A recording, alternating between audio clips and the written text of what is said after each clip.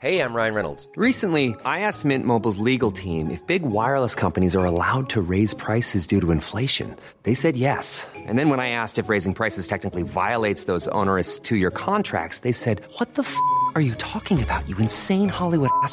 So to recap, we're cutting the price of Mint Unlimited from $30 a month to just $15 a month. Give it a try at mintmobile.com/switch. $45 up front for 3 months plus taxes and fees. Promo rate for new customers for limited time. Unlimited more than 40 gigabytes per month. Slows full terms at mintmobile.com.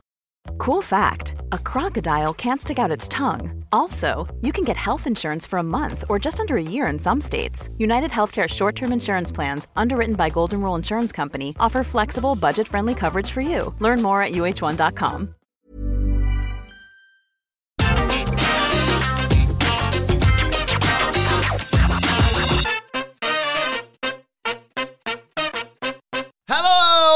And welcome to the Raw Review. I'm Adam Wilborn from What Culture, joined by the Dudley Boys of What Culture, Michael Hamflett and Michael Sidgwick, here to review everything that happened on last night's episode of Monday Night Raw. But before we get into it, if you're a fan of this sort of thing, make sure you subscribe to What Culture Wrestling on either iTunes, Spotify, or wherever you get your podcasts from for daily wrestling podcasts, where we not only review Raw, but also SmackDown, NXT, AEW Dynamite, AEW Rampage, pay-per-views, premium live events. We have interviews, roundtable discussions, and a roundup of the week complete with a bloody good quiz, of course, on Wrestle Culture. As I said, though, joined by Hamflett and Sidgwick to review Monday Night Raw, and Papa H has done it again. You spent every Tuesday of the last 5 years we've maybe worked together at this point, 5-6 years. Like every Tuesday, plenty of Wednesdays, which doesn't feel right, and even some Mondays off the back of a Friday coming in and being like, well, best show of the week. You never do it on Thursdays, and I admire that. I admire that grift. But here we are on a Tuesday, and I completely agree with you. Like, I thought this was absolutely tremendous. I have been clear in my distaste for Triple H's style on Tuesday nights for what is now this new NXT that I much prefer. But I do still believe it was necessary on Raw and SmackDown in trying to reframe what WWE should be. I know there's very reasonable arguments that he's never going to be fun enough for what WWE can also be, and that remains to be seen. But the reset that he's ushered in continues to take place in a way that I'm finding very, very favourable to my taste. Like, I thoroughly enjoyed this episode. I'm invested in nearly all the characters, most of the stories. I think there's one, like, useless thing on this, and then I know for a fact I'm the low guy around this table on this podcast on one particular angle. But otherwise, I'm into nearly everything on Monday Night Raw, and I never imagined that I'd be saying that ever again. I just can't get away from the fact that this show is 3 hours long. Yes. Yeah. Virtually every match is at least 3 minutes longer than it would be if this was a 2-hour show. For me, to its detriment, I might not complain as much if these crowds were white hot, loving it, but they're not. So, look, there's some very, very, very good stuff on here. I'm just not personally deeply in my feelings about so much of it, but I will never say it's not very, very good, because some of the action here was indeed very, very good. I'm just not that into it. No, I think it's a fair point to make that, Sidge, because I really enjoyed this show. But if you gave me the option to have this show squashed down to 2 hours, I'd snatch your hand off for it. 'Cause you're exactly right. Like, the matches were great on this show. I think a lot of the stuff they did, the returns, obviously, they're the ones that are going to grab all the headlines. But it was just, it flew by. It was a pleasure to watch. But at the same time, it's still 3 hours. 3 bloody hours. There's one match. I can't imagine living in America and sitting down, for example, and watching I'd much prefer that than having to cram it in the morning, because I really don't like watching things on double speed. Sometimes I have to, for the matches where I know I'm not going to get that much out of it, I'll go to the YouTube clip for that. But that made it pretty hard on this episode, so I had to get up a bit earlier because I knew all of these were going 20 minutes. There's one match that really took me by surprise by how much I thought it was great, but we will get to that. Well, let's dive straight into it then. The show opens with Bianca Belair coming out flanked by Asuka and Alexa Bliss. And Bianca Belair, ahead of her match with Io, cuts a promo talking about wanting to defend the title against Bayley right now, but she knew that wouldn't happen. Bayley, only does this when the time's right, when she knows she can have the advantage. She wouldn't come alone. She wouldn't come one-on-one. But she says, good luck to you at Extreme Rules, Bayley, because Asuka and Alexa, they're going to make sure I get you just to myself. This brings out Damage Katarl. Bayley's there, Io, Dakota. It says, look, this is bigger than all of this. You've been groomed for this position, Bianca, she says. You've been handpicked. You've been trained. But us, we groomed ourselves. We trained ourselves. I wanted to do this, said Bayley, since I was 12. I said I was going to take over. That's exactly what we are doing here. Yes, you have been thriving. You've accomplished a lot. But you were picked, you were placed, you were chosen. And Bianca Belair just shoots it down by going, girl, And Belair says, look, I've had nothing handed to me. I've been working every single day, working hard every day I've been here. Why did it take you so long to get back from rehab? That's what I've been doing whilst you've been rehabbing. And Bayley says, well, I couldn't walk 10 months ago, but I still managed to pin you at Clash of the Castle, which is a decent comeback. But Belair did remind Bayley, you were around when I was main event in WrestleMania, and that made me a little bit sad because I remembered what Bayley was forced to do on that bloody WrestleMania. It took Bayley this long to challenge her because she didn't want to do it alone. She needs her cronies with her, basically. And Bayley suddenly goes, all right, well, I don't want to talk about the past, actually. Let's talk about Extreme Rules. I want to face you in a ladder match. Belair accepts and says, Io, you're out here, I'm out here, let's get on with this sort of thing. And they call out a referee, the bell rings, and Belair immediately drop kicks Io Sky even out of the ring, and they go to break. Before we talk about the match, Hamflet, your thoughts on this opening promo? I've been obviously quite low on all of this, which is a shame for me personally because I really want to like it because I love everybody involved. And this had hits and misses to it. Again, there's issues with, and we've seen this with other wrestlers, and we're going to see this a little while longer because Triple H remains quite embedded in WWE's value system. He has driven it at times and still continues to. And they got a bit lost here under what they were directed to say on what makes a babyface and what makes a heel. Bianca Belair at no point should be mocking Bayley's rehab. You know, regardless of what Bayley has tried to undercut her with, Bianca Belair as a babyface shouldn't be saying, well, I was doing this. Why, you were at home recovering from an injury.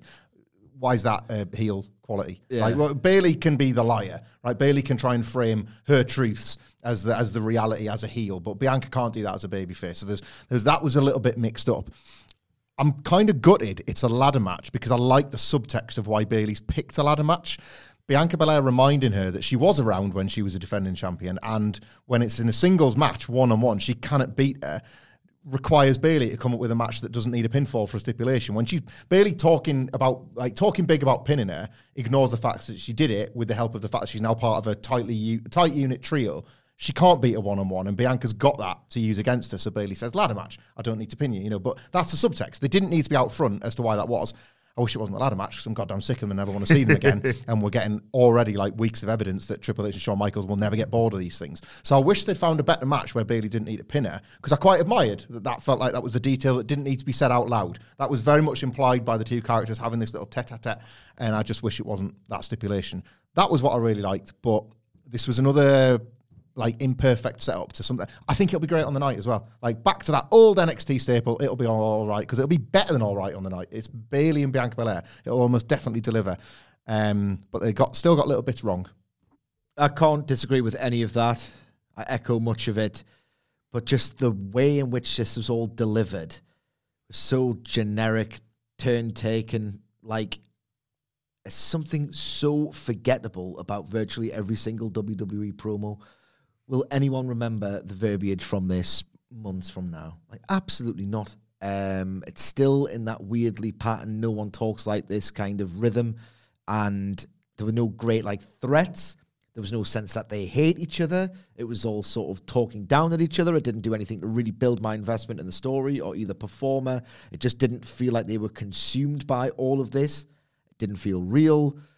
It was nothing iconic, soundbite-y, cool. It was just talking at each other, and some of it was nonsense.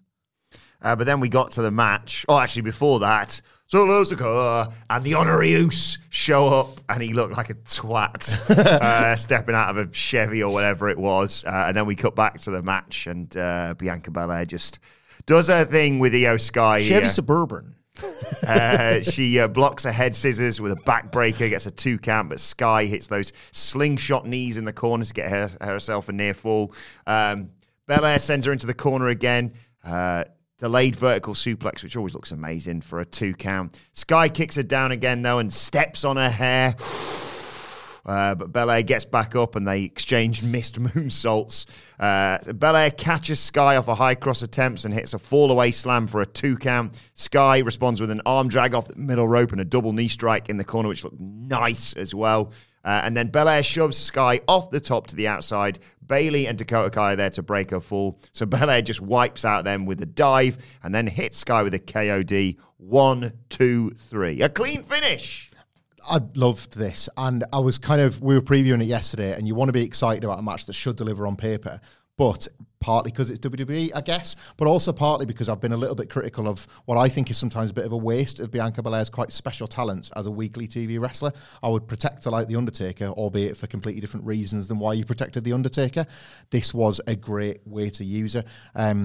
Io Sky, too, I don't think yet has kind of had that good snap that we were used to when she was like at her absolute peak in NXT, and she found it here.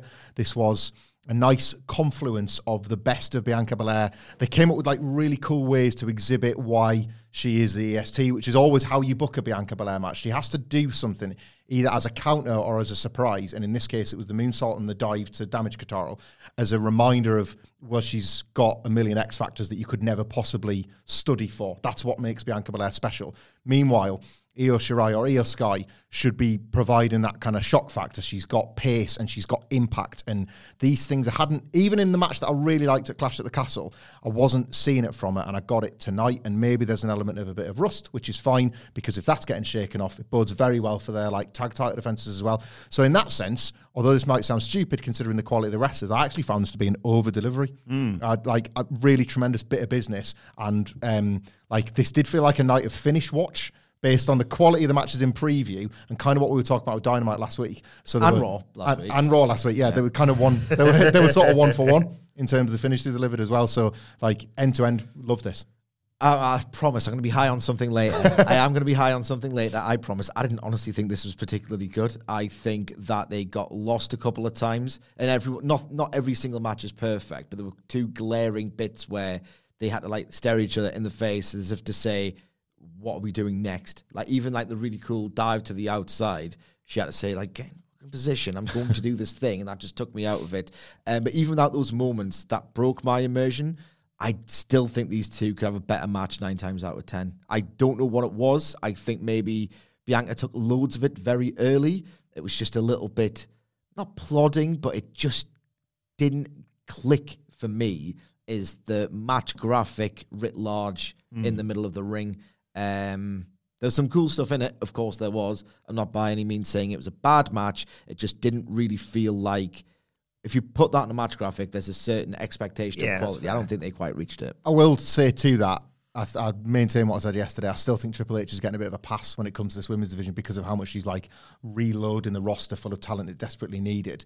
The booking is not that great. Like, they're not in a hot angle. This stable war at present isn't hot, and they could have done with that, I think, to help bolster this match as well in terms of how much you may be going to be interested if the moves aren't doing it for you. Rey Mysterio is interviewed backstage. Who's he chatting to? Hang on 1 second. Sorry, guys. These podcasts are long enough. Come on, Patrick!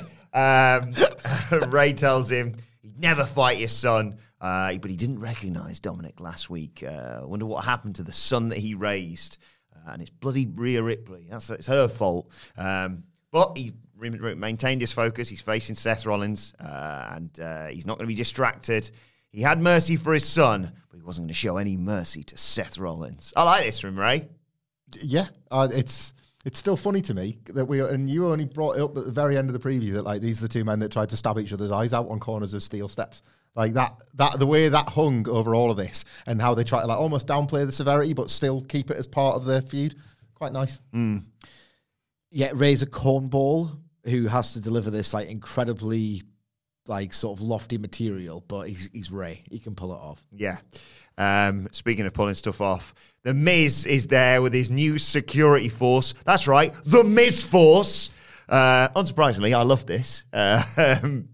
He gets them to chant the Miz Force. I did also like the bit where he says, I didn't want handsome, jacked security guys for the Miz Force. And I was thinking, it's a good bloody job. Look at the state of them.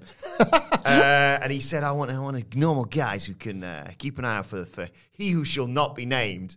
And I don't want to pat myself on the back, but he's there, and they're the Oilers? Is that right? I think. Edmonton Oilers. Yeah. And they had all the trophies and pictures and all that in a glass case. And then there's a giant Oilers outfit there. And I thought, Dexter Lumis is going to be in that. We'll see what happens later on. But big fan of the Miz Force. Stupid. Bit stupid. I hate it now. I always liked it on a perverse level. I loathe it earnestly now.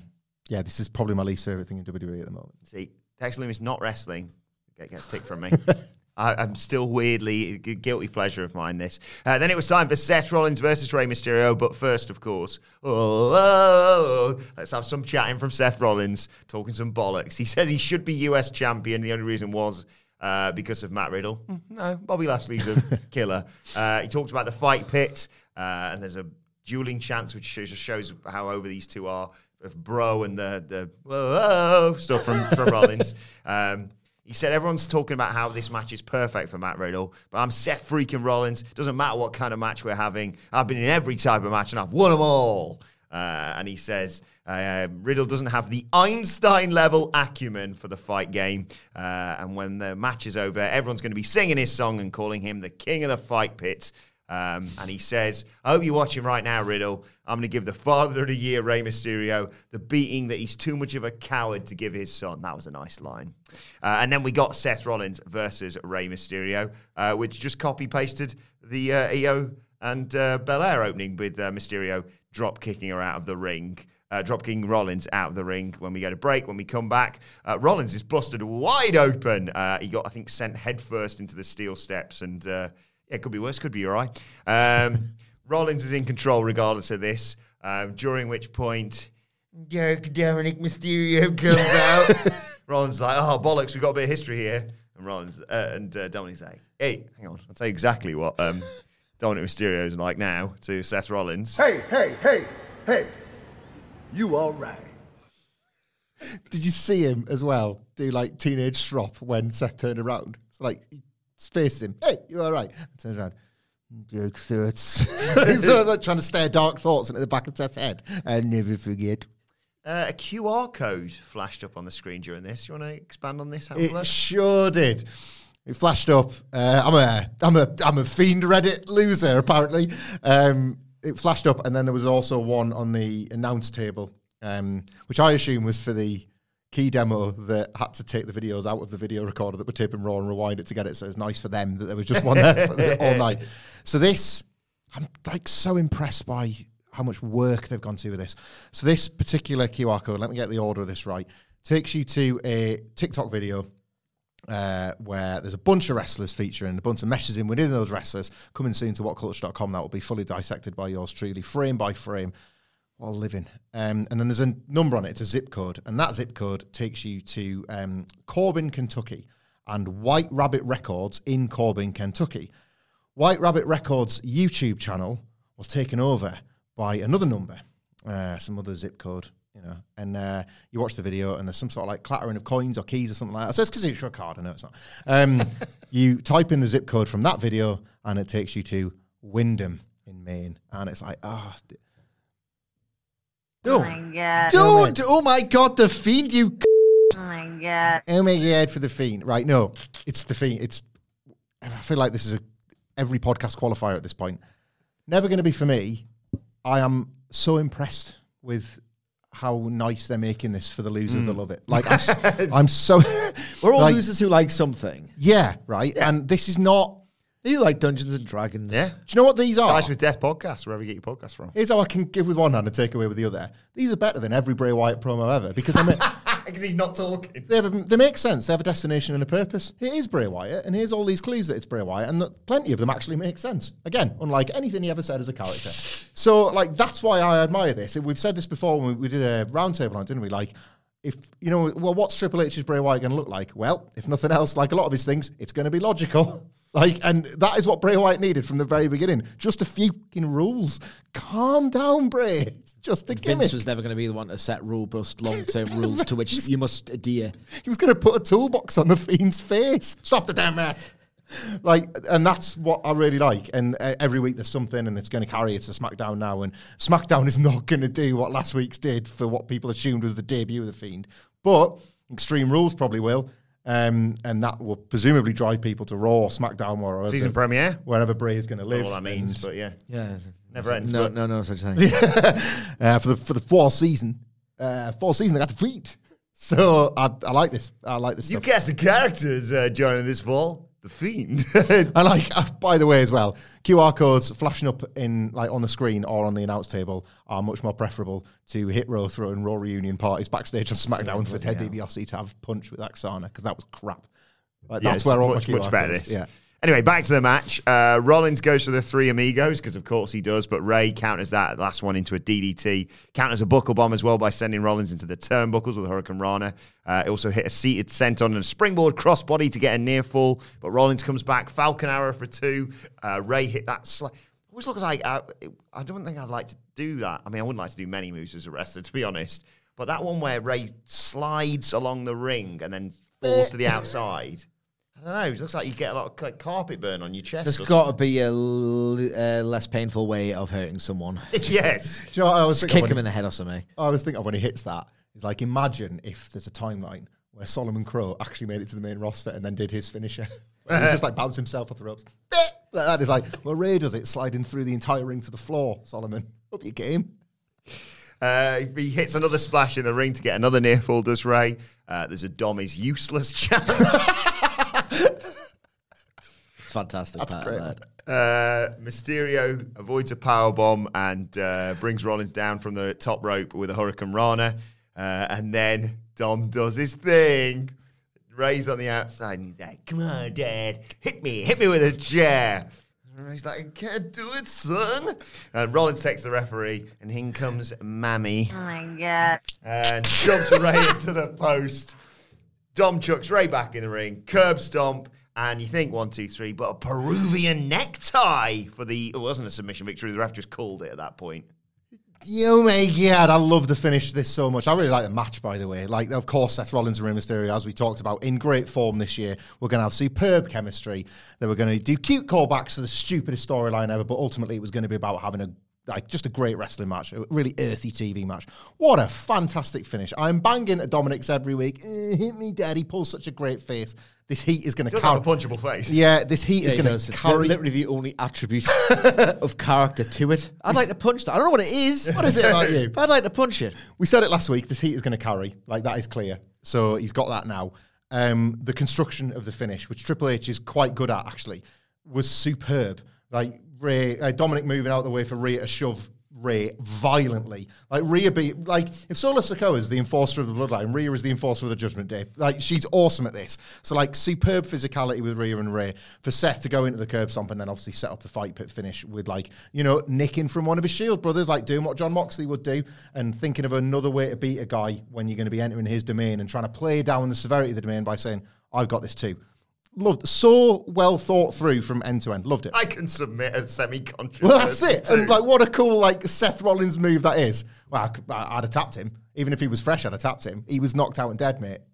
Brilliant. Absolutely brilliant. This is really good heel work from Rollins. And I think as an individual performance, nothing to take away from Ray, but Seth Rollins is so great at being blindsided when he gets attacked and caught unawares. So good at the actual mechanics physically of bumping and feeding, and he just made Rey Mysterio look even younger than he himself has been working at this year. There's just something about Seth's agility and athleticism and timing and just the complete control he has over his body, the illusion of having no control over it as well.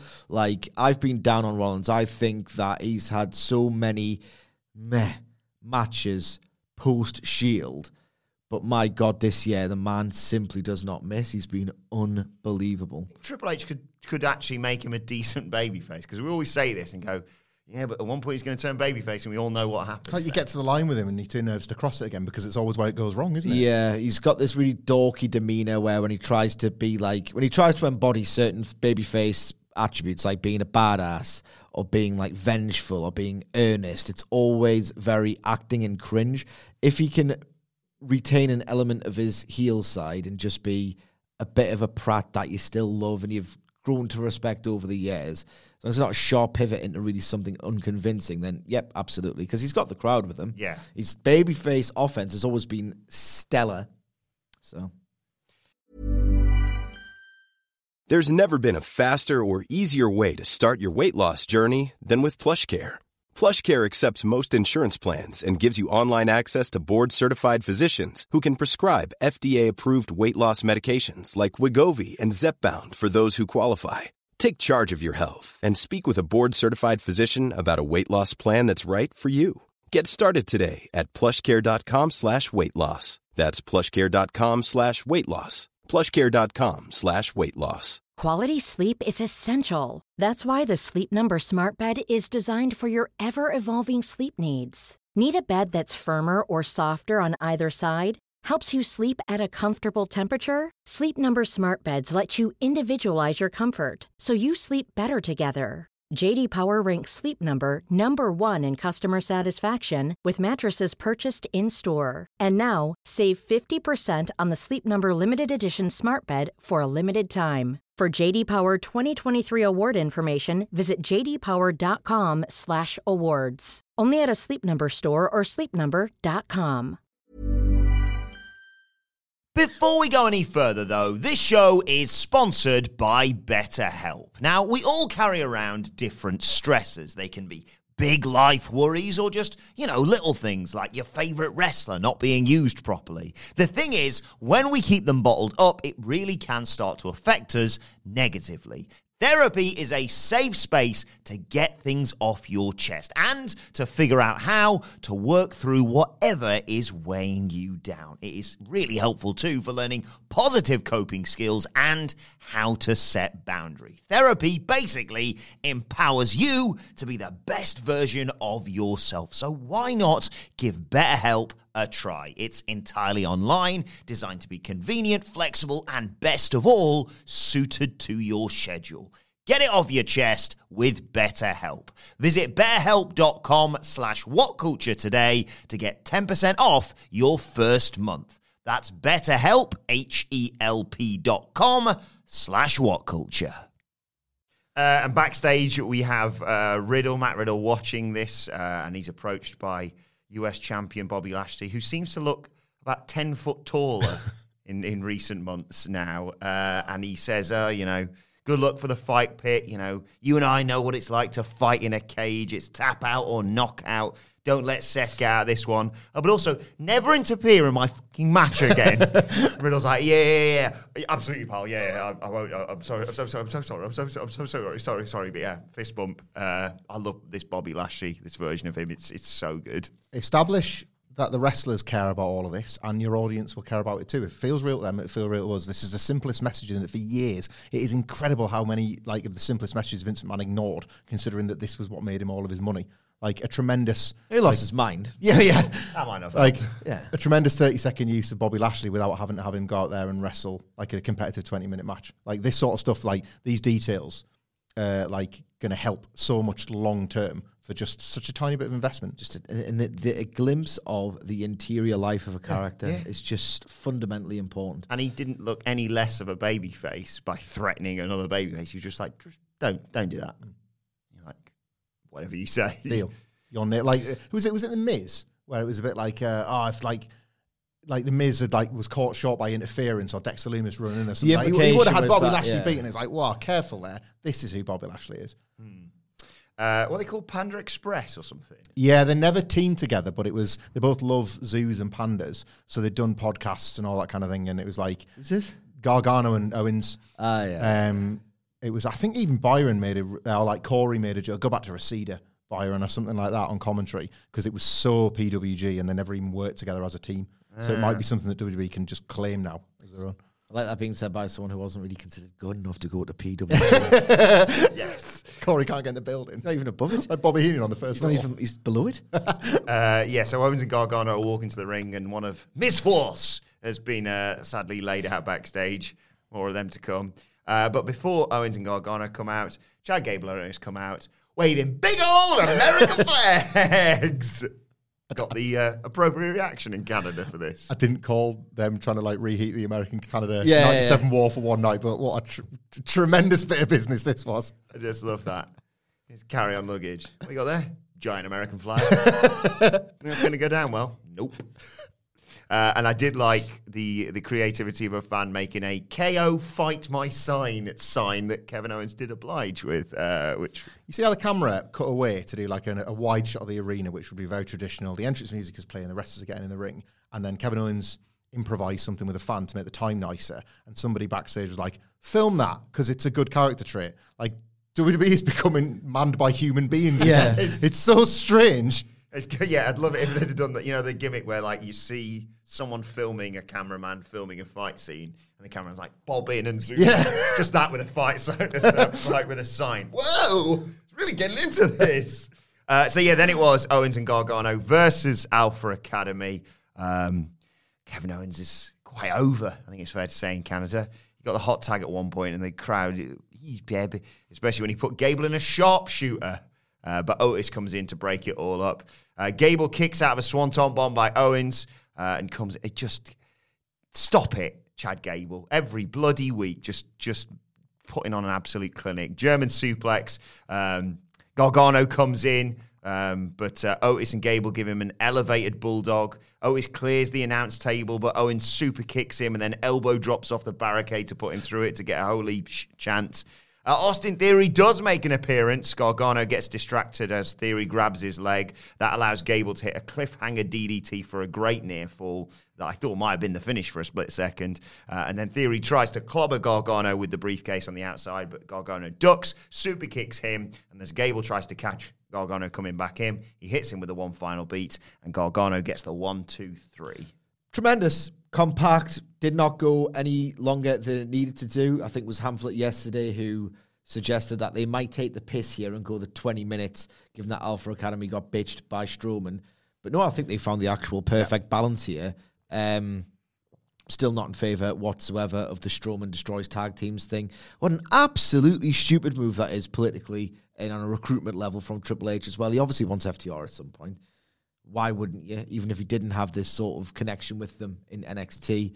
Maybe they're the worst example because they've got a horrendous relationship with both Road Dogg and Triple H, who are now players in the company. But regardless, you want to recruit prospective great tag teams or legendary tag teams, of which FTR are now. That's a stupid idea. Don't keep doing it. Keep treating tag team wrestling with as much of a loving, brisk quality and a main event concern as Triple H has been doing, because this will get tag teams to think Triple H's WWE is an actual viable destination. This was all action, never got bored once. Some of the individual sprinkles of pro wrestling were just a joy to watch. I didn't feel like anything was getting unnecessarily elongated for the sinister purpose that is padding out a 3-hour show, which is all too obvious on so many episodes of Raw. I did not get that feeling once. I just enjoyed watching some bloody good wrestling. Yeah, what a nice goddamn match this was. Just so good.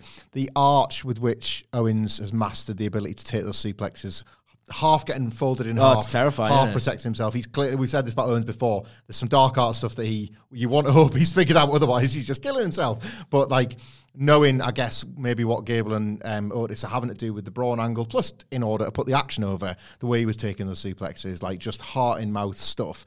And a kind of moment for pause, because this was all action without feeling like ever degenerated into a needless spot fest. They felt like they were going at it, constantly felt competitive. Another pretty great finish, nonetheless folded in, you know, because this is the thing, like it's going to be, I'm sensing it's going to become discourse. Finish stuff is going to become discourse. Pending this potential idea of Tony Khan getting the rest tightened up and stuff, it's going to become more prevalent in the conversation. Nobody's saying you can't have other wrestlers involved. It drives storylines, it drives angles, and wrestling's not real, and that's okay. But it's how you incorporate them, and for years, distraction roll-ups were a nightmare, as bad as authority figures and things that you never wanted to see on AEW. And then AEW brings in interference to such an extent, like, sometimes I think I'd rather have a DQ than how fake that felt. And it's just, there's always compromises to be made. And I just think there was a series of them that were just about all bob on here. And this was another example of it. And for all, I'm completely with Sidgwick on this Strowman, Gable and Otis thing. I absolutely adored the later bit with Strowman and Gable. Loved it. Yeah, we'll get into that in just a second. Before that, AJ Styles is getting chatted to in the back. And in comes Finn Balor and says, hey, I want to offer you an olive branch sort of thing. And he says, look, end of the day, he's going to have a partner in his corner. How about you have me and yours? And Styles says, I can watch my own back. And there's another member of the Miz Force laid out in the background. And then, yes, we get the meeting between Gable, Otis, and Theory. Gable says, the reason why we lost that is because we had to deal with bloody Braun Strowman on SmackDown. We're just still recovering from all that. And suddenly, Theory gets a phone call. He answers it, and the call's for Gable. It's on speakerphone. It's Braun Strowman, and he says, I'm coming to Raw next week. I'm coming to the Raw in your hometown, St. Paul, Minnesota. I want to face you there so I don't have to fly your body home for the funeral afterwards. Chad Gable, somehow, in the midst of all this, still managed to be the second star of it by going, shoes, please. Right. Theory says, I'll face Gargano and put an end to him. Otis is all happy about all this. He's clueless. And Gable's just clinging onto the little towel around his neck going, I've got six and a half days to live, basically. That threat is so funny in the character of Braun Strowman. So certain he is that he is going to murder Gable is more thinking about the admin of it than actually murdering him. That's brilliant. Like, they could do nothing or something with this, and it's already delivered for me. But again, thought, care, attention. Braun Strowman, is the first wrestler in WWE history to watch WWE. Never been known before. Wrestlers can talk backstage and apparently plot in secret in front of a massive camera, lighting, and a boom mic. Commit crimes in front of it as well. Yeah, and Braun has actually watched. So, brilliant. If they're going to break their own rules, which is a shame. But oh my God, they've actually established a rule of this universe. Number 2, Braun is this idiot monster, but thinks enough about the situation. He is an idiot. He is an idiot, right? A shoot idiot. I've seen his social media. A shoot idiot, but a kayfabe genius, because he thinks, right, how can I get in touch with Gable right now? Austin Theory's always on his phone, always taking selfies. I won't ring Gable. He's probably got his phone in his locker. I'll ring Austin Theory, and I'll make him suffer the threat through having to hand the phone over. I can't praise that level of thought for a nothing silly segment to build up a nothing silly match more. And it's in Gable's hometown, so they're even thinking geographically, and they're plotting he's looking at his whiteboard, and then he's looking at the towns, and you've had Kevin Owens and Gable in Canada. That's become a thing. Owens is getting these monster pops, which they haven't needed to manufacture, but they do anyway, because why would you not maximize that? And now Gable's having, they've thought enough to plot this out to the point where Gable's going to be doing this in his hometown for the stupid funeral home joke or wherever this lands, a hospital or something. Amazing. And I don't mean that in this is not amazing pro wrestling television. It's just amazing they're doing it. Yes. I don't like the Braun Strowman character or the person behind the character, but this is tremendously fun. And it had me actually thinking again about a show that ordinarily I would just go, all right, okay, that's done. AEW's coming up on Wednesday or things to that effect. They aren't going to completely murk him in his hometown. So you might get a few cool hope spots, or he's going to get murked so badly that they are presenting Chad Gable with his tour de force comedy performance. Yeah. They could do something to the effect of WWE's version of Homer Simpson getting airlifted out of the canyon, his head bonking against each rock, driving into a tree, and then going straight back down. They could subvert the horrible things happen to baby faces in their hometown because Vince McMahon is an arsehole, and make it actually funny and give a platform for that kind of character to do something unforgettable in his hometown, which might be more unforgettable than winning a nice mid-card match. So I did enjoy this, and I enjoy the thought of what they're actually going to do. I think it's a very good hook for those who know, and for those who don't, you big stupid idiot moron monster has some fun, and he's a ratings draw somehow, even though there's control your narrative 3 months ago. There's been video packages for Ciampa wants to be like Harley Race, and his history of the Intercontinental title, and all the various things that he's done, the Usos one on SmackDown at the weekend. Next week on Raw, they could do a Braun one of him tipping cars and throwing grappling hooks and stuff. Yeah. This is what Braun does to human beings. He's this is what he does to machines. Imagine what he does to people. They could have actually got all that archive footage to use about him, and why specifically Gable is exactly as Braun says he is. Yeah, exactly. So there's lots of scope for fantasy booking this, but I do like the idea of the match being over, Gable being rolled out put in an ambulance, and then Braun turns the ambulance over. And have you ever seen that clip where the woman gets airlifted out, but for some reason the cord twists and she just starts getting spun down really quickly? I like the idea of Braun just seeing him getting airlifted out and pushing the thing. That's what needs to happen. I'm so excited for this next week. And then we got almost in our Skip. hands. Skip. It's just a waste of time. It's at a this squash point. match. Yeah. Skip means skip. Enough of all that. It's now time for this. It's short, it's crap, it's wrestling related. The 5-star review. Nailed it. And this week's 5-star review is brought to you by Nathan Payne. If you want to suggest something short, crap, and wrestling related for us to review instead of something on Monday Night Raw, you can do so by subscribing to What Culture Wrestling on iTunes and leaving us a 5-star review on there. Or, as Nathan did, leave us a 5-star review on Spotify and email me your review with your suggestion, adam.wilborn@whatculture.com. Nathan Payne writes, hi mate, the YouTube algorithm has chucked up an absolute gem that I immediately knew I had to share with you all. Real quick though, I just wanted to say a quick thanks to the three of you.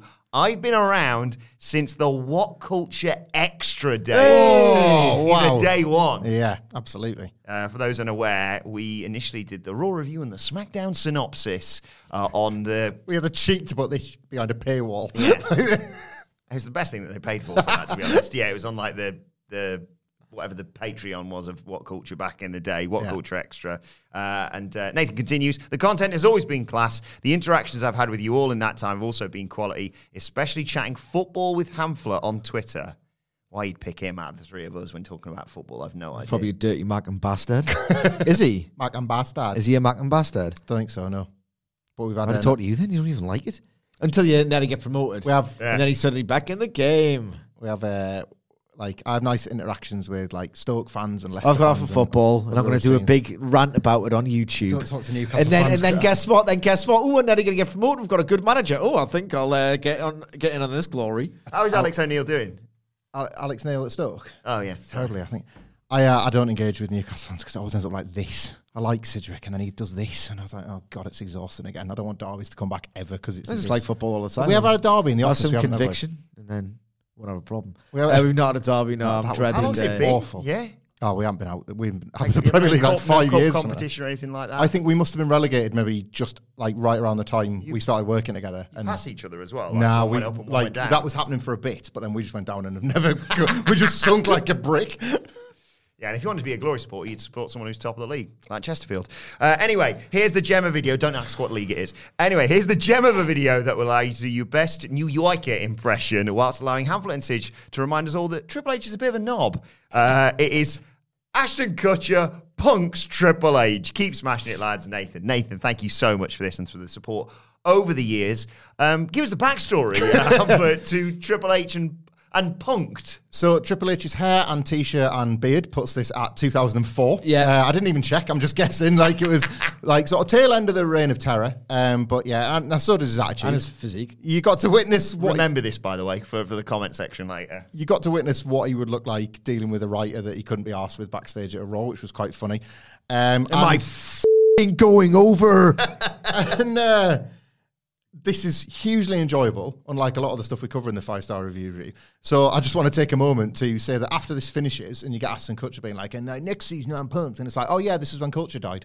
Like, because you really watch, like this was the tail end of New Metal or whatever, and you really watch how, at some point everybody will just tolerate absolute swill for their content and their entertainment needs. And you saw that when Ashton Kutcher was doing his piece to camera, having just enjoyed 3 or 4 minutes of the nonsense. So I'm really mixed on what I think of this ultimately. But Stacey Keebler had a nice time. That's the main thing. That is the main thing. Must have just been nice for anybody on that roster just for 5 minutes to get a permitted win at Triple H's expense. Can you imagine that locker room? Nobody can crack a single joke in front of him. Nobody's ever allowed to be the winner of a conversation with him or anything like that. And then just for once, she's like, oh well, I'm doing Dancing with the Stars now, so I've got friends in actual entertainment. So I've just leapfrogged you in terms of the entertainment hierarchy, so I can do this now. I'm in Blade Trinity. Well, that's still better than you. Also, is this one of the rare occasions where Steph's in on the joke and doesn't ruin it? Yeah. Rare. That's a collector's item, that is. Remember Undercover Boss? Where she put on the God. tiniest bit of makeup. Yeah. Who's this coming to WWE? It's Persephone McMinn. Like that. What? I want to give you a raise. Oh, it isn't Stephanie then. Definitely not. Yeah. I want to emasculate you. Wait a second. Absolute bollocks that was, man. Yeah, that was bad. She was in the makeup chair for 10 minutes. I did a Vince one once. Do you remember? Yeah. Put a fat suit or something. Where's Vince McMahon's office? I don't know, it's yours. I want to work, you stupid old prick. Like that. Yes, Triple H and Stephanie McMahon they're in this like big complex thing, aren't they? And they've gone into this room. They think they're there for a photo shoot for Maxim. Well, we've got the wrong room, Sige. And John, the photographer, who is the best person in this entire thing, by the way. Out the way, Ashton Kutcher, John, the photographer's here because he introduces himself and then says, "Oh, sorry, I thought you were which bride or groom? Oh no, this is a wedding photo shoot." And they go, oh, "Sorry, better leave." Go to leave, but Sige, the door's a bit jammed in a it. bit stuck. Yeah, Triple H has to kind of. The door's a jam up guy. Triple H has put his back into it a bit, and they've set this all up. And he opens the door straight into this bride's face. She's just meant to be coming in to get her photos taken. And here comes the best man. So, like, good snap. Good like snap. On the hell Good of snap. a bump. Good snap. And the best man goes, "What are you doing, man? You're in the face with a door. Is it bleeding?" And then already a popper. Obviously, a little bit of backstory to this. I normally find the clip or find their suggestion and find the clip and send it to the boys. And I send it, and sometimes we just sit there and go, "You watched it? Yeah, sweet." I knew exactly when these two were watching it, exactly when they saw the moment where he goes, "I'm going to get Mike." Huge bam instantly in the office. So Triple H, good guy, goes to check on her. The groom arrives. He goes, "What on earth's happening?" And he's like, I'm sorry, I was coming out the door. I thought the door was wedged shut, and I was accidentally hit her in the face with the door." Triple H, he's just trying to explain himself. He's very calm, very collected. Best man's there, just poking the bear. "You slammed the door open. She's hurt, man." He goes, hey, it was an accident. And the groom's like, "Sorry, what happened again?" And the best man's like, "I'll take it from him." He goes, "He snowplowed that door." Triple H, the mask slips just for a second. He goes, "I'm going to fucking snowplow you in a second."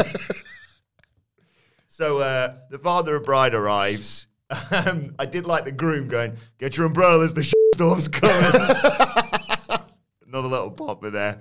Father of bride arrives and says, what's going on? And groom goes, "I didn't do anything." Human slam dance opens the door, wrecks her nose. Seth Rollins. And the father of bride goes, "Right, that's it. The wedding's off." And the groom's like, "Oh no, what's going on?" Triple H, to be fair to him, says, "Look, what do you want me to do? Look, I'll take care of everything. If she's got a broken nose, she needs that taken care of. Don't worry about it. I'm one of the few guys that's got medical insurance back then. My dad hooked me up. But don't worry, because the star of the show's back. John, the photographer's here, and he can hear people talking about getting paid. And he's like, "Hey, I want a piece of that. I want to get paid too." He goes, "I got. If you're not going to get these photos, I got some other gigs I can go to." And Triple H is like, "You need to go and sit in there, pal." And he goes, "Just go and sit in that room, and I'll come talk to you in a bit." Psychopaths love control. Yes. And watching him, like, he's already smashed a door in a bride's face, and now the photographer's like a psychopath is losing control of the situation when typically every single day he gets loads of control, and it's fucking fantastic to watch happen. It is magic, this. So he goes, "Just go and sit in that room." John goes, "Why are you getting in my face? What, are you going to throw a door in my face?" And Triple H just smiles, a psychopath smile. "Go back in the room." John goes back into the room, and then Kushner, to be fair to him, feels even better. "Hey, why don't you do some push-ups, Steve?" Triple H just gives him a look, and he decides, right, I'm dealing with this out here, and I've got that bell end in the room. I'm just going to shut him in that room, and I'll go in and deal with him, and I'll deal with the bride and groom first. Tries to shut the doors in the room, but they've been wedged open. Best man's back in. "Hey, maybe you shouldn't touch any more doors." The original Forbidden Doors. Yeah, John's back out, and Triple H says, "Just go back in that room and don't talk." Back in your hole. Bride comes back out. She's crying. She's all upset, and bride and groom cry together. Best man's still there trying to poke the bear. "Maybe you should stay away from her, huh, pal?" Triple H does not like this. John, and then just he gets rid of the best man. John returns. It's like a double team. This. We maybe should get some photos before her face really swells up. George goes, back in your hole. He brought his camera. Yeah, he gets to the tripod. He brings the tripod and sets it up. And Triple H now he's losing it, but he's not shouting. He's the opposite. So he whispers. He says, "You're gonna have to pick that camera out of your ass. If you don't get it back in that room, go and do your job in the other room. I am not gonna tell you again." Does the photographer say, "Should I take pictures from there?" Or? He goes, and John's not budging. He's still got the camera. He goes, "How expensive is this camera?" John goes, "Very expensive camera." "Well, I'm about to smash the shit out of it." And yeah, this is where he goes, "Take that camera in there." And he goes, "I take pictures from out of here." Huge bat, right? Oh, so then Triple H, he's razor thin. He's going to snap and probably split John in two. "Don't say another word. Just don't take any pictures. Just sit there. How long have you been paid for it? Go and sit there. You will get paid for this job. Go and sit in that room. I am not going to tell you again." And Groom goes, "Hey, whisper police." "Come on," Triple H says. Oh, that's one final line. He's like, "Hey, whisper police, come on." Triple H is like, "Look, do you want this?" I can't remember what he says, but I think he's like, "Do you want this prick over here taking pictures?" And John goes, "Do you?" Like that. "Get out!" And then, "Hey, you've been punked, you asshole. I got you. Triple H took it well, to be fair to him. But I love this. This is just watching him squirm. Watching this guy squirm was wonderful because you know what?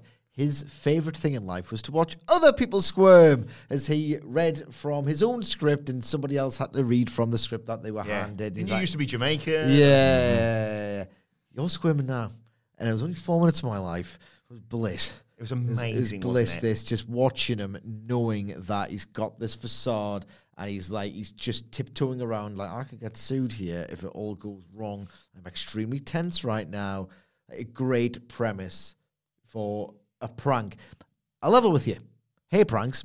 Yeah. I think it's the worst kind of comedy, except when Triple H is the victim. And then it becomes very cathartic indeed. I watch a lot more pranks if whoever played the best man and whoever played John the photographer were in them, because my memory of like pranks or even punked back in the day was like, "Oh, you crashed my car" or whatever, and it's all just a little bit awkward. This was just like brilliant, like just his like, "I'm gonna smash the shit. You want to take some more pictures, huh? Why don't you do some push-ups, guy?" Jeremy Beadle and Noel Edmonds, bearded men wearing fake beards as disguises. Whoa, you never saw him a traffic warning. I agree with you on prank You can banter people off. Take the piss out of me all day long. I don't care. I'll find it funny. Don't make people or myself feel like anxious. Yeah. Why does that turn you on? You freak. But do it to Triple H for 4.5 hours. Yeah, of course. Yeah, actually Every day. longer. As long as he stops falling for it, really. He's not a known. I know that if you bump like that again, I'll tag you for real. But he's not a known hard guy. And doesn't, to be fair to him, he doesn't sort of like present himself as one. He's never been. Are you f***ing kidding? No. Skulls, motorbikes. No, sorry, like in that way that like Bob Holly and Bradshaw would have genuinely believed they would have won the Brawl for All. For example, Triple H was never one of those guys. Okay. And yet, with his big wrestler body. I was going to tag you for real. With his big wrestler body amongst normal people, he can. And bear in mind, he thinks this is real, right? So he thinks he's shooting cowboy. For him to say the phrase, "putting the camera out of your ass." Yeah. What a dickhead. Like, what an absolute dickhead. Like, he used to have to, like, carry Shawn Michaels out of nightclubs. Like, "Put the camera down, I'll show it up your ass." I don't think you will, pal. You're carrying your mate. It was amazing, this. I used to really like, do you remember the Jamie Kennedy experiment back in the day? Vaguely. I quite like that. You get an X. You used to put an X on the people who are getting gat. What's that stand for? So I'm going to go to the comments section. I don't even like the pranks in Jackass. Just hurt each other. Yeah, I'm with you on that one. The dirty grandpa was escape. Yeah. Same. Something more upfront about just knacking yourself on a skateboard. Yeah. We need to organise that date night of the three of us watching the latest Jackass film. We do. Yes. It's on net yet. It's it's got to be on. Where you at with like the shaved head one? Because like I don't like situations. I'm not like very good like lad. So you know, like a stag do, where there's a nervousness of like say a pound going in the pint. That's one thing. But then when they run around with a razor and just it's like you cannot just be walking around all day putting your hand on the back of your head. Yeah, you cannot just be walking around all day trying to cover your hair getting clipped, can you? So we go to the comment section. As always, these do not reflect the views of myself, the Dudley Boys, or anyone at What Culture Wrestling. Takes a turn. This I got to be honest, and you can probably see where it's going. Well, 2 seconds. It's time to play the game! How does it get horny? That's the game I want to play. Can we guess? The answer is always Wilborn looks for it. Yeah, I know, but it's always there. It's always there. So I want to play the game. Earnestly, I want to play. How do you get from extremely online and outwardly horny on main YouTube commenter gets horny about something that's really not sexual in content whatsoever? Now I'm thinking about this, and I'm thinking, what's the theme here? Marriage. Ooh. And who's there? Stephanie. Wait a second. Oh. Yay! Oh, God, I would marry her. You wait till we get to the... I can't believe how much you've nailed this. Oh, so I was just going to be grosser. Stephanie McMahon, punked, more like spunked, like I just did. Leave comment. Press send. Also. Yay! We'll get to that in due course. Camera in her ass. Put a camera next to her ass, more like. Smash me in the face with the door. Yes, please. Like emoji of the spunk. I want to be the door. How was that? I want to be the fish. I want to be the fish. Oh, God, I wish I was that door and I could touch that bride's nose. I was looking for that. I got to realize it wasn't there. Tyrannosaurus Thunder starts us off. Triple H refused to put the bride over at her own wedding. Classic heel tactic. Again, another one from my favourite, Sidge. Luis. Is it the funniest thing he's ever seen? No. But it is fantasy booking something that just... Like, wouldn't it be funny if this happened? No. What happened was funny. Imagine you hit her in the face with the door and started singing It's All About the Game. What? Why would he do that? He's terrified. That's the good bit. Bang. All about the game. All about the game as well. Oh, look, the wedding band's Motorhead. Get in here, boys. Z, see if you reflect this, writes, this show needs to come back. A big fan of Punk'd, I think you said there. Yeah. And to be honest, Alan agrees with you. He said, nah, early 2000 needs to come back. 2018 is soft as fuck. Look,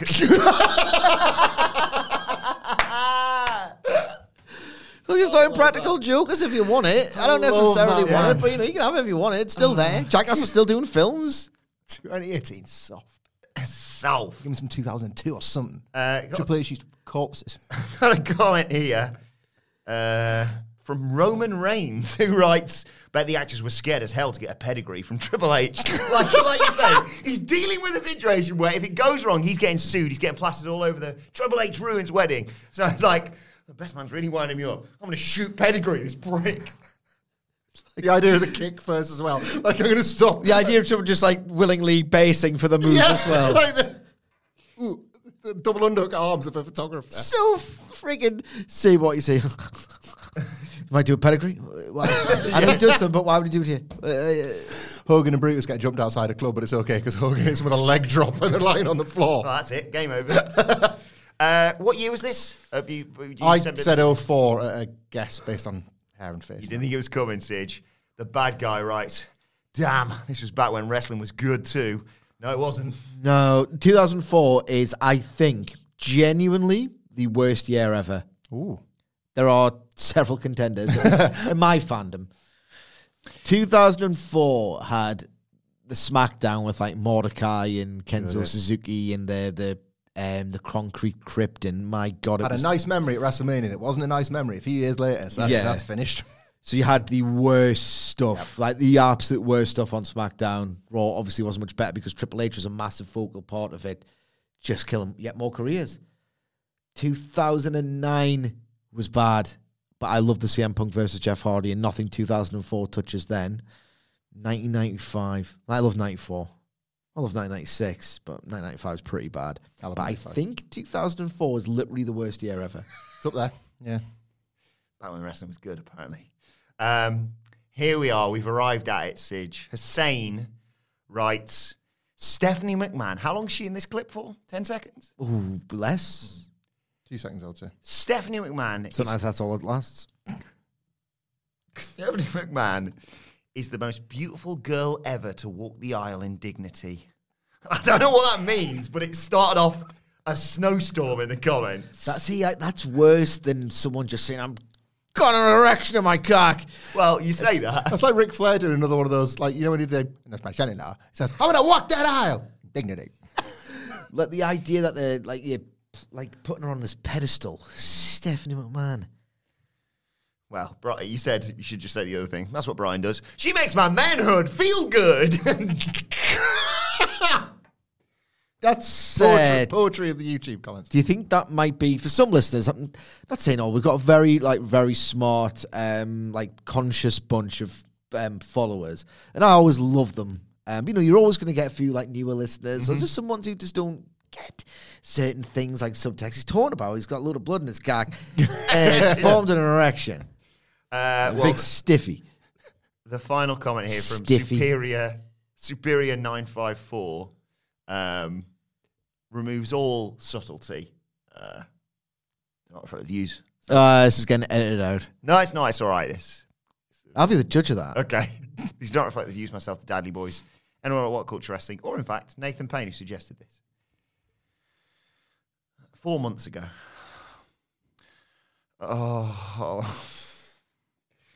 I used to have dreams about being with her back in the day.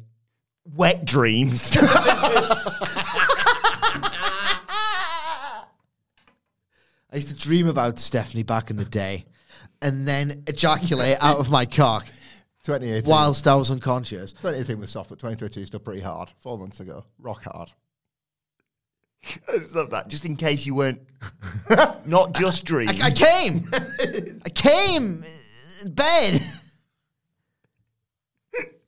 So thanks once again to Nathan Payne. I thought it was a really good suggestion. Nathan. That was Thanks for really that. good. Thinking outside of the box. If you There's always people thinking about the box, but they're always so somebody lets you think outside it. if you want to suggest something short, crap, wrestling related, you can do so on iTunes. Leave us a 5-star review on there, or you can leave it on Spotify, or leave us a 5-star review on Spotify, and then email me your review, adam.wilborn@whatculture.com. It's a bit of a challenge for you, this Wilborn, because we could do our first ever 5-star review. Oh. Thinking outside the box. One of the first ones we ever did, I recall, was Randy Savage in Spider-Man. Was it not? Yes. Really early days. So is ready. But back then, there was less of a race to find wanking comments. Could we go again where you find They could people always go again. Sexualized Spider-Man? I think the penile refractory period for these people is genuinely quite brief. Yeah. I think we should. Yeah. How could you I mean, I can think of one obviously. make Spider-Man. Kirsten Dunst, I feel, would get or there's the ring girls in that one, isn't there? So someone would be like, I paused it for 3 seconds and you could see cleavage or something. There's always somebody be objectified in a short YouTube video. Welcome to the internet. So anyway, we return to Monday Night Raw. And There's loads left. The Miz and have Force. lips loving it. The Miz Force is... The Miz Force is laid out. Miz can't believe what he stumbled across. And surprise, surprise, the Edmonton Oilers kit is now full of Dexter Loomis, who smashes a hockey stick. What a strange sentence. You're weird. Smashes a hockey stick over Miz's back, puts him to sleep, chokes him out. And apparently, I saw a video of this. Thank you to everyone who tagged us in this on Twitter. A man is getting suffocated, and the crowd are going, Oilers, Oilers. A man is getting suffocated and a cameraman's just watching. Yeah. Me just watching, probably. Just watching. And, Dexter Loomis, I don't think works there. If he does work there, this is stupid. Should be suspended. I thought it was all meant to make sense. Now that Vince is gone, bloody makes sense now. No, it doesn't. It's my guilty pleasure. I'm going to defend this thing. It was my guilty pleasure. I'm now getting increasingly bored of this. I think it's just, you don't like The Miz, so it's fun watching him get choked unconscious and terrorized by this kind of guy who, I'm beginning to like this Dexter Loomis guy. I'm not. He's an arsehole and he's a threat. I cannot stand this. And he sucks in the ring as well. Like, where I'm at with these shows at the moment is WWE is too good for this. Like, at the moment, I'm finding WWE too good for this crap. This is absolutely what Vince McMahon would have done, because in 3 months... Triple H is a Dexter guy. Well, I know, I'm saying in terms of The Miz, right? Because The Miz is this, like, foolproof Teflon character that they can do whatever they want with, and then he's just The Miz again. And, like, in a year's time, he's like, we're going to be doing a preview where it's like, oh, so-and-so's on Miz TV this week. It's like, remember a year ago when he was being absolutely terrorized by Dexter Lumis week after week after week? That would be a Vince thing, wouldn't it? Like, none of that matters anymore. He's a Miz. He's back. He's fine. Dexter Lumis is working headlocks for the Intercontinental title or whatever. It's preposterous. It's preposterous. I hope he is with The Fiend and his gang of weird, like, dark dweebs. I don't think so, because this is comedy. This is meant to be comedy, played for laughs. I'm not laughing at this. This is the most Triple H Vince has been, or whichever way around that is, not because it's just terrible, but also because constantly it was like audience of one stuff. This has to be an audience of one stuff because Triple H just loves him. Because, like, the joke is one thing with everybody at this point, hasn't it? Yeah, I never see, there's people on Reddit, but, I don't really consider them people, half of them. So they sometimes go, this Dexter Lumis thing's great. It's a great, convincing psychopath and a babyface. Doesn't understand wrestling. Or get a different hobby. Better news came next, because Nikki ASH is in the ring to face a mystery opponent, and that is Candice LeRae. She's back. She's making her debut on Monday Night Raw. Great to see her back. She gets a decent reaction from the crowd, although they sort of, it's weird, huge pep. Then they sort of died for the 90-second match, and then she got a pep at the end. Because these crowds. Wait a minute, you're saying that here? The WWE crowd went mad for some music and loud music, and then, wrestling, what's this? And then it finished. A finish! So it's not really weird, is it, mate? 90-second match. It's regulation. Nikki ASH caught her in the ring skirt at one point. This was crap, Even as a squash, this was crap. Candice fought back, backstab her, and hit that swinging neck breaker of hers. What's it called? Someone's Wild Ride or something? I cannot remember. Some nonsense about an old character that they need to kill dead right now and just get all that pixie nonsense gone. Like, just they've at least made her a baby face. It's a PWG thing as well. Was it? All right, I kind of fault it then, I suppose. You can. Good. Sucks. Regardless, she hit a finisher off the middle rope. 1, 2, 3. Great to see her back. Potentially Nikki ASH as well. Upset afterwards, maybe even ditching the whole ASH thing, which would be good. That would be good, because what you should do is set standards in place where something that's absolutely irredeemably crap being slightly less crap. Papa H has done it again. He's the king of wrestling now. Give him all the awards. Why don't you give him... Right. The tone of this is taking a turn. Candice LeRae is an incredible talent. Yes. I don't think the vast majority, based on the in the arena reaction, I don't think the vast majority of fans realize what they could potentially be getting gifted, genuinely, over the next however many years of the run. This was laid out pretty poorly, in my opinion, and detracted from the moment. I'm so happy for Candice LeRae. I'm really optimistic that we can get the best version, but whisper it, Triple H never did in NXT before, very rarely. But she got murked first off, and she only hit the finish. It's like a desperation counter. It didn't look like a superstar, great worker had come on to show the briefest glimpse possible of what she could do. She looked a bit scrappy. I don't think this was a good squash or a good introduction match at all, but my God, am I ecstatic about the introduction. Yeah, I would agree with all of that, and yet by their sort of measures, I would say this was probably like a successful debut. Like, this got people fizzing online. People were absolutely buzzing. There's like, she was like trending, and people were like immediately like talking up Candice LeRae. Clearly, that's more of an online thing for now based on this one reaction. And to be fair, she was never featured on the main roster. And we used to say this back when NXT was hot, that like, just because you're calling somebody up, it doesn't necessarily mean that everybody knows who they are. Some audience will, but plenty won't. So they've got that to do still. And as a result, this match was kind of typically the wrong way to go about doing it. However, in the backstage segment, she kind of immediately felt on the level of all the other wrestlers. So I kind of think they were abusing the match a little bit to just use the backstage segment instead, to be like, yeah, she's absolutely on their level. And what we do know, Candice LeRae was never... I thought she was tremendous in flashes when they would use her to be... a babyface. A babyface setup person. Like, I don't think... I would disagree slightly with how Triple H used her. Like, as a heel, yeah, wasted. But in terms of a babyface, she was always great as the nearly woman as a contender for the title against the likes of Shayna Baszler. She was perfect foil for Io Shirai's heel turn in 2019. Like, it was real sympathy there. And as I've put on Twitter, like... Triple H like got a super focus and super serious when War Games came around. So the timing of this is no surprise. Like, to get her established now to feature on the babyface side against a heel unit you would assume would include Damage Control seems ideal. And like February, she had a baby. Jesus Christ, these women that come back and have babies and work is remarkable. So like to be doing that as well is quite amazing. No, I read on the internet and she's taken far too long to come back. Apparently she should have been wrestling in like, I don't know, a week later. Lazy, if anything. Yeah. Ridiculous. No, but like brilliant. It's one of my brilliant least to have her. favourite things on the internet that have like, Becky Lynch had a baby in December. Do you reckon she'll be the number 30 entrant in the Rumble? Probably not. Idiot Probably blokes not, tapping mate. their watch. I've got my man t-shirt ready. Come on. Yeah. Seth's come back, so why can't Becky? I think Becky did a little bit more of the work than what Seth did, to be honest, in the last 9 months. But anyway, Balor and the Judgment Day are backstage. They say, don't worry, AJ Styles will come around. He's in his match next. And Kevin Patrick says, are you going to be all right against your old friend Riddle, Damien? He goes, how about that? I'm going to kill him. Dumbass. It's a dumbass question. Dumbass. I've got no plans to take it easy on my former friend. That was the main event. But before that, we got Sami Zayn with Solo Sikoa versus AJ Styles. And I love Sami Zayn at the moment. And AJ Styles, understandably, with the enforcer there at ringside, kept getting distracted. So Zayn got to dominate large parts of this. He hit a boot, he hit a blue thunderbomb, he got a 2 count, tried to win by count out because he's a git. He chucked Styles into the ring post and into the timekeeper's area, but Styles made it back in, then started making his comeback, hit a Pele kick to take us to a break. When we come back, Zayn hit an exploder into the turnbuckles, but Styles catches him in a calf crusher, and you think, oh my God, Sami Zayn's going to submit. He's the honorary use.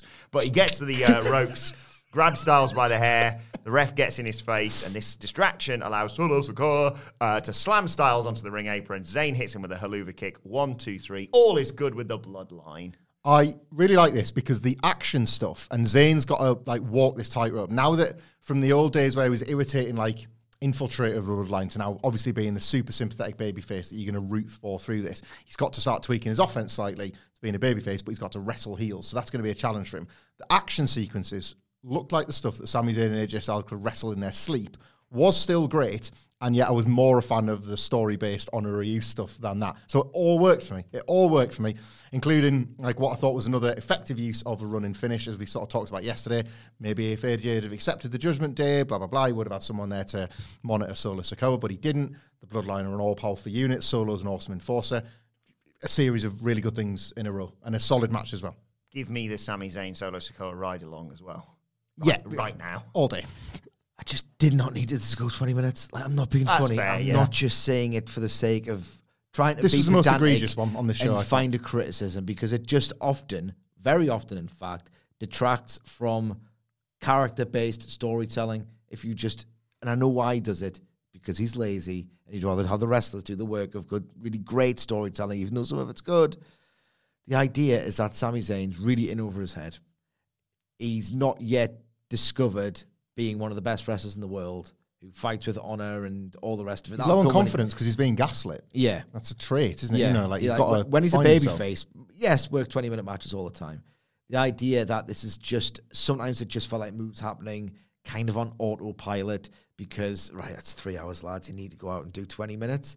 And it detracted from the character that Sami Zayn is portraying right now, which is a bit of an opportunistic, he's been kind of filled with hot air, but he deep down knows, but he can't, it does not be working 20-minute work rate matches in terms of the character he's playing. It just does not work for the story. Especially when you look at the finish. Like, he needs the help. Does he? Because he was going toe-to-toe for 20 minutes. Yeah. So post-match, Styles still in the ring. Out come Judgment Day. They surround the ring, and Balor offers Styles a spot in the Judgment Day. Does the old, rather than a handshake, too sweet. Styles just middle finger right to his face. So they attack him. They lay him out. And Ripley gets a chair, and she goes to, well, she puts it around his neck, and they're going to Pillmanize his neck. But before Balor does it, he stops himself, and he says, look, we could have ended you right here, but that's not what friends do. I like that as a little touch. Yeah, I was kind of a fan of this anyway, because I think it's just a good use of AJ Styles, otherwise it's kind of meandering. I get why AJ doesn't want to join the Judgment Day, because Finn's been saying, like, you know, we were friends on the other side of the world, and AJ thought there was only one side, so that's confused him. But otherwise, the angle development is pretty strong. They're asking you to ask AJ, like, what do you feel about this? Which is a far deeper level than you would have previously been asked about this. It would have just been, I mean, well, look at like how the Judgment Day came together. Like, we're turning on edge now. We're finished with you. We won last night. Time to lose 3 matches in a row. Like, AJ has a choice to make here, and Finn is giving him one. He's a heel. He's a manipulator. But maybe AJ will think, well, why not? Like, I'm probably better with them after all. If you do join the Judgment Day, get a haircut. Yeah, please. Like AJ Styles has never been cool, ever. Which is a weird thing to say. Yeah. He looked cool in New Japan. He did. Yeah. Never looked cool before or after. Never been a cool guy. Just fake it. You've done it before. You've done it before. Plus, you're going to be stood next to Dominic, so you're definitely going to look cool in comparison. This is the bit where Candice LeRae comes up to Bianca Belair, Asuka, and Alexa Bliss in the back, and she says, I hope you shut Bayley up at Extreme Rules. And Bayley and their mates are leaving. They've got their suitcases. I'm fighting you now. But they all get into each other's faces, and it looks like she's going to face Dakota Kai, which, yes, please. Yeah, cool. Lots of like hot potential combinations from a good era of the women's division. Not the best, but the nearly best era of the NXT women's division that were never, ever explored on the main roster. There's like so many still to do that were just left for dead. So it's brilliant that you can go back and do them now. Yeah, really exciting that. And then we got the main event, Matt Riddle versus Damian Priest. Riddle hits Balor. He's constantly distracted by Judgment Day throughout this match, of course. Balor's there. Riddle hits Balor with a PK, but that allows Priest to slam him onto the edge of the barricade and to take control as we go into the break. Riddle makes a comeback, springboard dive, knee strike for a 2 count, but Priest shoves him off the top and he lands right on the barricade again, and he shoved him into it to take us to another break. When we come back, Riddle hits an avalanche fisherman suplex for a 2 count. The exchange counters. Riddle hits the Bro Derek, seemingly out of nowhere for a nice near fall. Riddle goes to the top, but Ripley this time distracts him long enough for Priest to hit a clothesline and a flatliner to get him a near fall. Priest goes for a springboard kick, but Riddle catches him in midair with a knee strike. He gets distracted again, this time by Balor, and you've got Priest constantly going for choke slams. This time he looks like he's got him, but as he lifts him up, Riddle reverses, cradles him, 1, 2, 3. You barely get a chance to celebrate the victory for Matt Riddle before all of Judgment Day pile in and just stamp on Matt Riddle. Suddenly, Edge's music hits and he runs down to the ring. He ducks underneath one of them and spears Damian Priest. He stares down Dominic. Ripley pulls Dom out of the ring. Balor gets a spear in there as well, I think. But he gets a mic to Edge and he says, you keep trying to finish me, but I keep coming back because I don't quit. Finn Balor, me and you, first time ever, Extreme Rules, I quit match. Loved all of this in spite of a lot of people involved that I'm not a huge fan of. Edge, they played with this expectation where Edge gets like shoot injured and has to go away a bit to recover. And in fact, they like subverted that and brought him back in Canada for the biggest possible pop. He's getting big pops everywhere anyway, but he's getting a particularly big one in Canada. And then they set up a match that you would never imagine would have taken place on this card, and it feels like quite a big deal. So like I think that's like super effective use of Edge that you wouldn't have expected. A nice surprise, and what feels like there's going to be some sort of conclusive ending now to Edge in the Judgment Day, even though he's left that door open with Dominic because he doesn't want to brutalize the kid who's the kid of his best mate, all that kind of thing. Quite like that. The match was like a pretty strong main event considering like Damian Priest's expectations are probably lower than a Matt Riddle, but Riddle's just on fire and Priest has got, if nothing else, a good engine. So he looked like absolutely goosed at the end, and I think that was the measure of a man his size keeping up with Riddle. Yeah. So like I quite enjoyed the pace with which this was wrestled at. Priest, when he needs to, can go, and so I don't want to say he can be carried, but he is sort of that guy sometimes, and Riddle got him there. Like, so a pretty tremendous main event that sort of elevated Priest in defeat. Like, not a bad night for him at all. And yeah, like the Edge return was like handled as well as it could have done. Felt like a main event, felt like a big deal, and there's like bolstered Extreme Rules too. So like everything really, I think Triple H is doing a good job in the sense that you come away from the majority of these segments and a bunch of little things have been serviced quite well, and this was another case of that. I think this is a great night for Priest. I think this is the best I've ever seen him look. I don't know if it's going to be this lasting breakthrough moment, at least in my eyes, but my God, this is the first time I ever really got him. He's never worked like a big man, so he's never projected this sort of like, to use a modern analogy, Lance Archer when he was at his hottest in AEW, he's never felt like, Jesus Christ, this guy can kill people. He's never been at the same time this like super worker, so I don't want to say he's neither Nout nor Summit, but a bit, if I'm being honest like that. They did my favourite thing in this match so often that I was just sort of lying back on my head. Oh my God. Just really loving it. Just really loving it. You know, at times that Riddle hadn't ducked, he got his head knocked off. Yes. And I kind of would have wanted to see that as well. Yeah. Knowing what the guy's like. They hit each other hard. Some of those bumps looked so perfectly controlled, like in the jagged bits of like the back of the thigh. Just really inventive ways to hurt people that isn't just a bump off the flat of the back's going to hurt. But you see that all the time. You get completely calloused to something like that. So you see bumps like that all the time. Thought they built the drama of the finish really well. They protected Priest in a way that wasn't just a DQ. Really nice finish. I will take a wrestling hold because I grew up on Bret Hart, okay? I will take a wrestling hold winning a match. And just the amount of times where if they didn't duck, their heads would be taken off. They hit each other like mates. That's what they do in wrestling. That's what wrestlers do when they're mates. Yeah, and if you're a good worker, you just get the hell out of the way. And if you're not a good worker, I don't want to get hurt. If you're not a good worker, get good enough to work matches like this, quite frankly. I thought the striking in this match was some of the best striking you'll see in a WWE ring literally all year. So much breathless. Ooh, that's going to hurt. I just want to watch people really nearly get hurt because that's what wrestling is to me. And huge pep for Edge as well, obviously. Yeah. I'll give them this. They subverted something very cleverly here in that you thought, all right, that's Edge, don't know what Survivor Series is the next major one. The idea that it was within weeks, and in Canada, they've worked you is what they've done. They've made you think that, all right, this is how the pattern usually goes, and they subverted the pattern to maximize the pep. Yeah, great ending to it's a really enjoyable episode of Raw. Let us know your thoughts on it on Twitter at WhatCultureWWE. Well, actually, you can follow all three of us. You can follow Michael Hamflett at Michael Hamflett. Follow Michael Sidgwick at M. Sidgwick. Follow me at Adam Wilborn. Follow us all at WhatCultureWWE, as I said. Make sure you subscribe to What Culture Wrestling, wherever you get your podcasts from. For daily wrestling podcasts, we'll be back later on today with the NXT preview. And watch there on iTunes. Why not leave us a 5-star review? Suggest something short, crap, and wrestling related for us to review instead of something on Raw, just like Nathan Payne did. Thanks once again to you, Nathan. My thanks to the Dudley Boys. Thank you for joining us, and we will see you soon.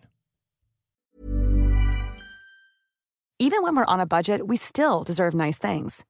Quince is a place to scoop up stunning high-end goods for 50 to 80% less than similar brands. They have buttery soft cashmere sweaters starting at $50, luxurious Italian leather bags, and so much more. Plus, Quince only works with factories that use safe, ethical, and responsible manufacturing. Get the high-end goods you'll love without the high price tag with Quince. Go to quince.com/style for free shipping and 365-day returns.